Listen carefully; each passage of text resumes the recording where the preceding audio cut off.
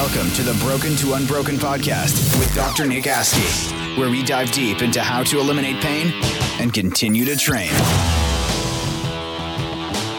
All right, guys, so get another solo shot with me. We're going to talk about a long-awaited topic with a lot of people knowing that I'm in San Antonio. So we're going to talk about the whole Kawhi Leonard situation. For those of you that are not well acquainted with basketball, you can probably just fast forward through this episode because it will not make much sense, nor will you care.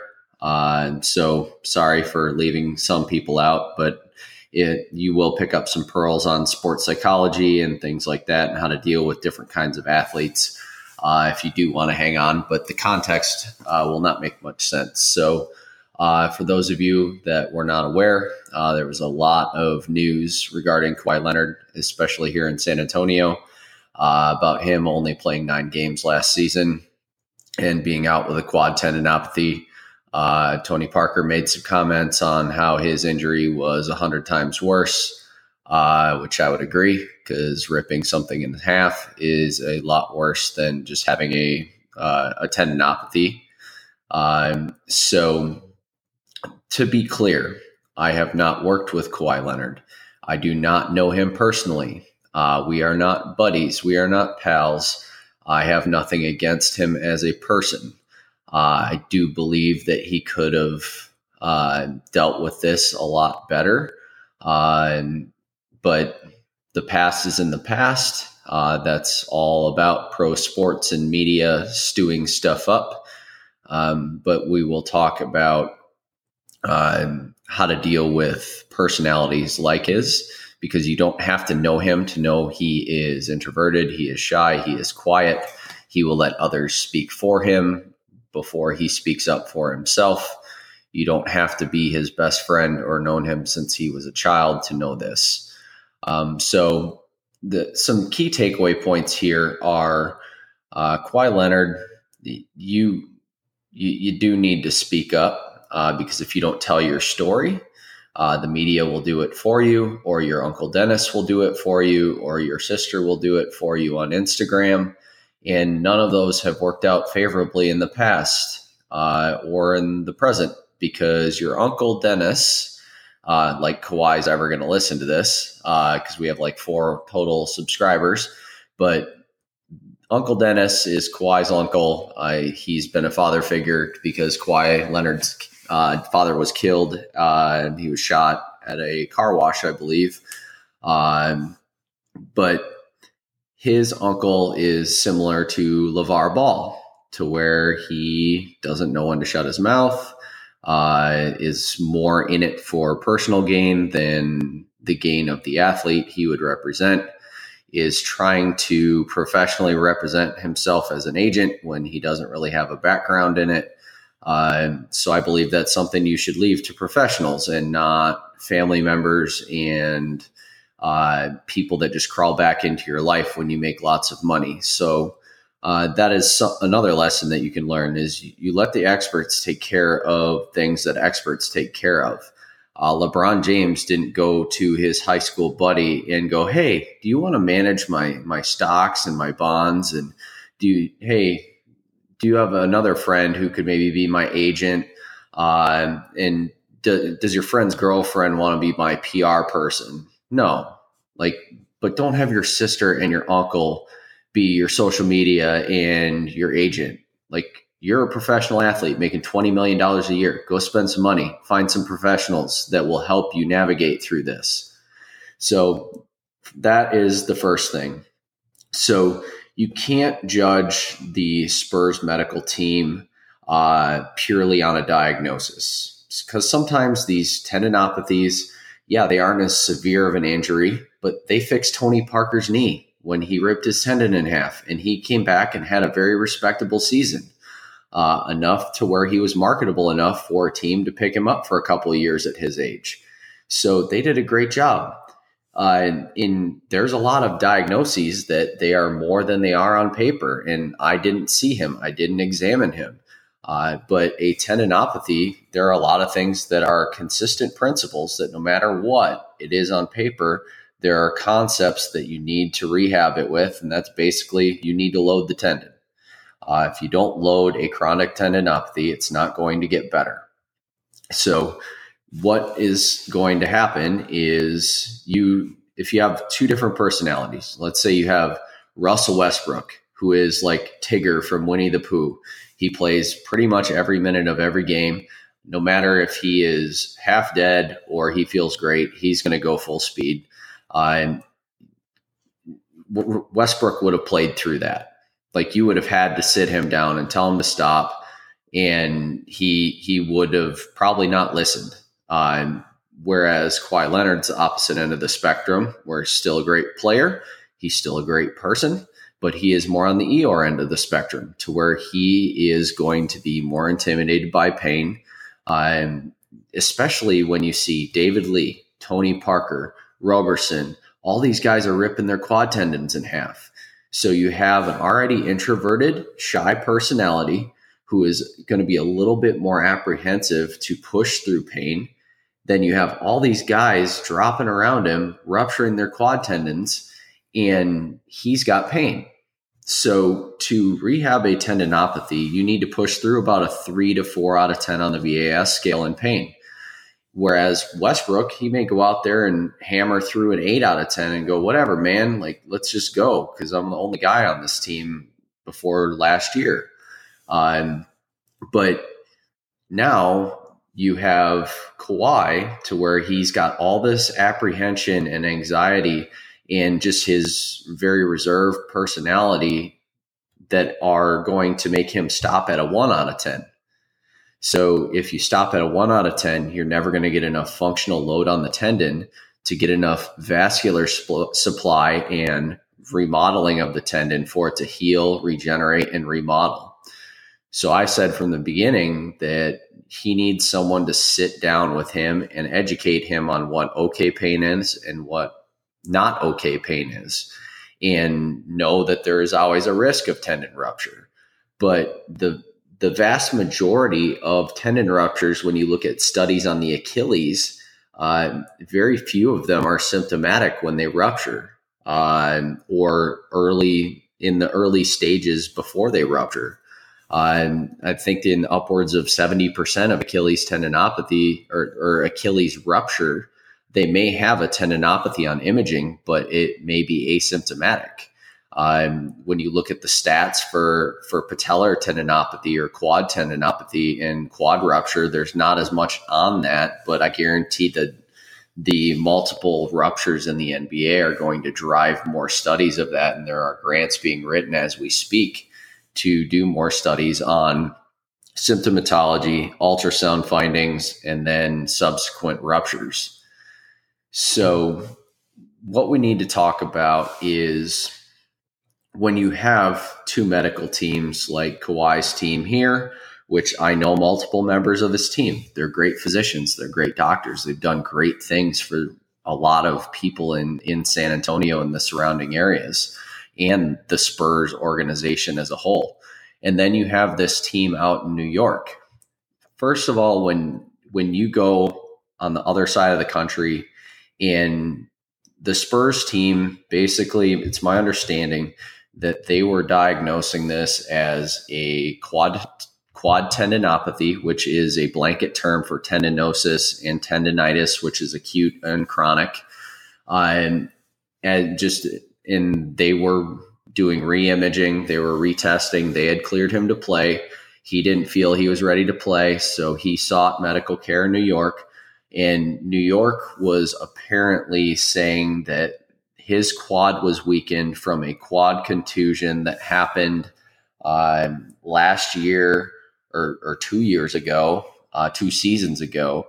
And that subsequently neurologically weakened his quad muscle so that he developed a secondary tendinopathy. There's my dog talking to the mailman now.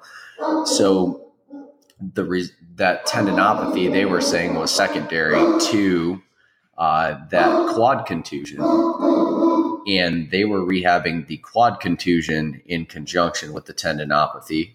And I think the only way that Kawhi could get enough load on that tendon with the fear and apprehension and anxiety of rupture is in a controlled rehab environment or with blood flow restriction training to get adequate remodeling so that he can heal and recover and return to basketball. So if we look at the history of Kawhi, I don't know him as a person again, but when he rolled his ankle and sprained his ankle in the finals against Golden State 2 seasons ago, and this was in game 1, the Spurs were up and then they miserably got swept. They did an MRI on his ankle. He had 0 structural damage in that ankle on MRI. And he was still out the entire series. If you have 0 structural damage on an MRI, and you, in my opinion, this is just the brutish hockey player in me, I guess, you put some tape on that thing and you go out there and you play because you're making $20+ million a year and your team is going to get swept without you and you have all offseason to rest. So you know that there's nothing that's hanging on by a thread. I could understand if he missed the whole series, if he had a high risk of ripping his anterior talofibular ligament in half because there's only 20% fibers left. But there was no structural damage on that MRI. So why are you sitting down? Because most likely he processed this the same way. Yes, it's going to hurt, but you know there's nothing wrong with it mentally. So you throw some tape on it, you take a couple ibuprofen, and you go out there and you play 3 more games. Even if you get swept, that's just an opinion thing. But as if I was on his medical team, I would be, hey, there's no structural damage on this thing. So we're going to put you through the paces. We're going to get you on balance pads. We're going to have you doing a bunch of band work. We're going to do a bunch of single leg balance and proprioceptive control to get you stable. And we're going to tape you up and you're going to go out there. But there was either varying opinions or he was kind of pumping the brakes on this. And I know Popovich is very conservative on sending players back before they're mentally ready, but the personality does have a lot to do with that. I mean, LaMarcus Aldridge played the whole season with a quad tendinopathy. That's why he had a heat pad on his knee. But every time he sat down on the bench, they handed him a towel, a Gatorade bottle, and a heat pad for his knee. And he's older than Kawhi Leonard. He's carrying a little bit more weight on his frame than Kawhi Leonard. And he played a ton of minutes. And it's just like, it's a mentality thing. If you look at 2 completely different sides of the spectrum, like we compared Russell Westbrook with Kawhi, but to cross sports, if you remember Robert Griffin III, he was a phenom out of Baylor, came out with the Redskins, had a great rookie year, but then he tore up his knee because his knee was hurting and he just went out there. He was stubborn. He didn't tell his coach.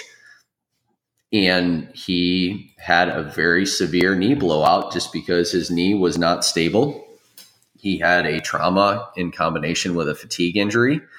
But he also had very bad mechanics going in. If you just type in on Google RG3 combine broad jump, his knees are almost touching because of the valgus deformity in his knee. He just has very poor movement patterns coupled with very high athleticism, which is not a great combo a lot of times because people can out-athlete their way around good fundamental technique.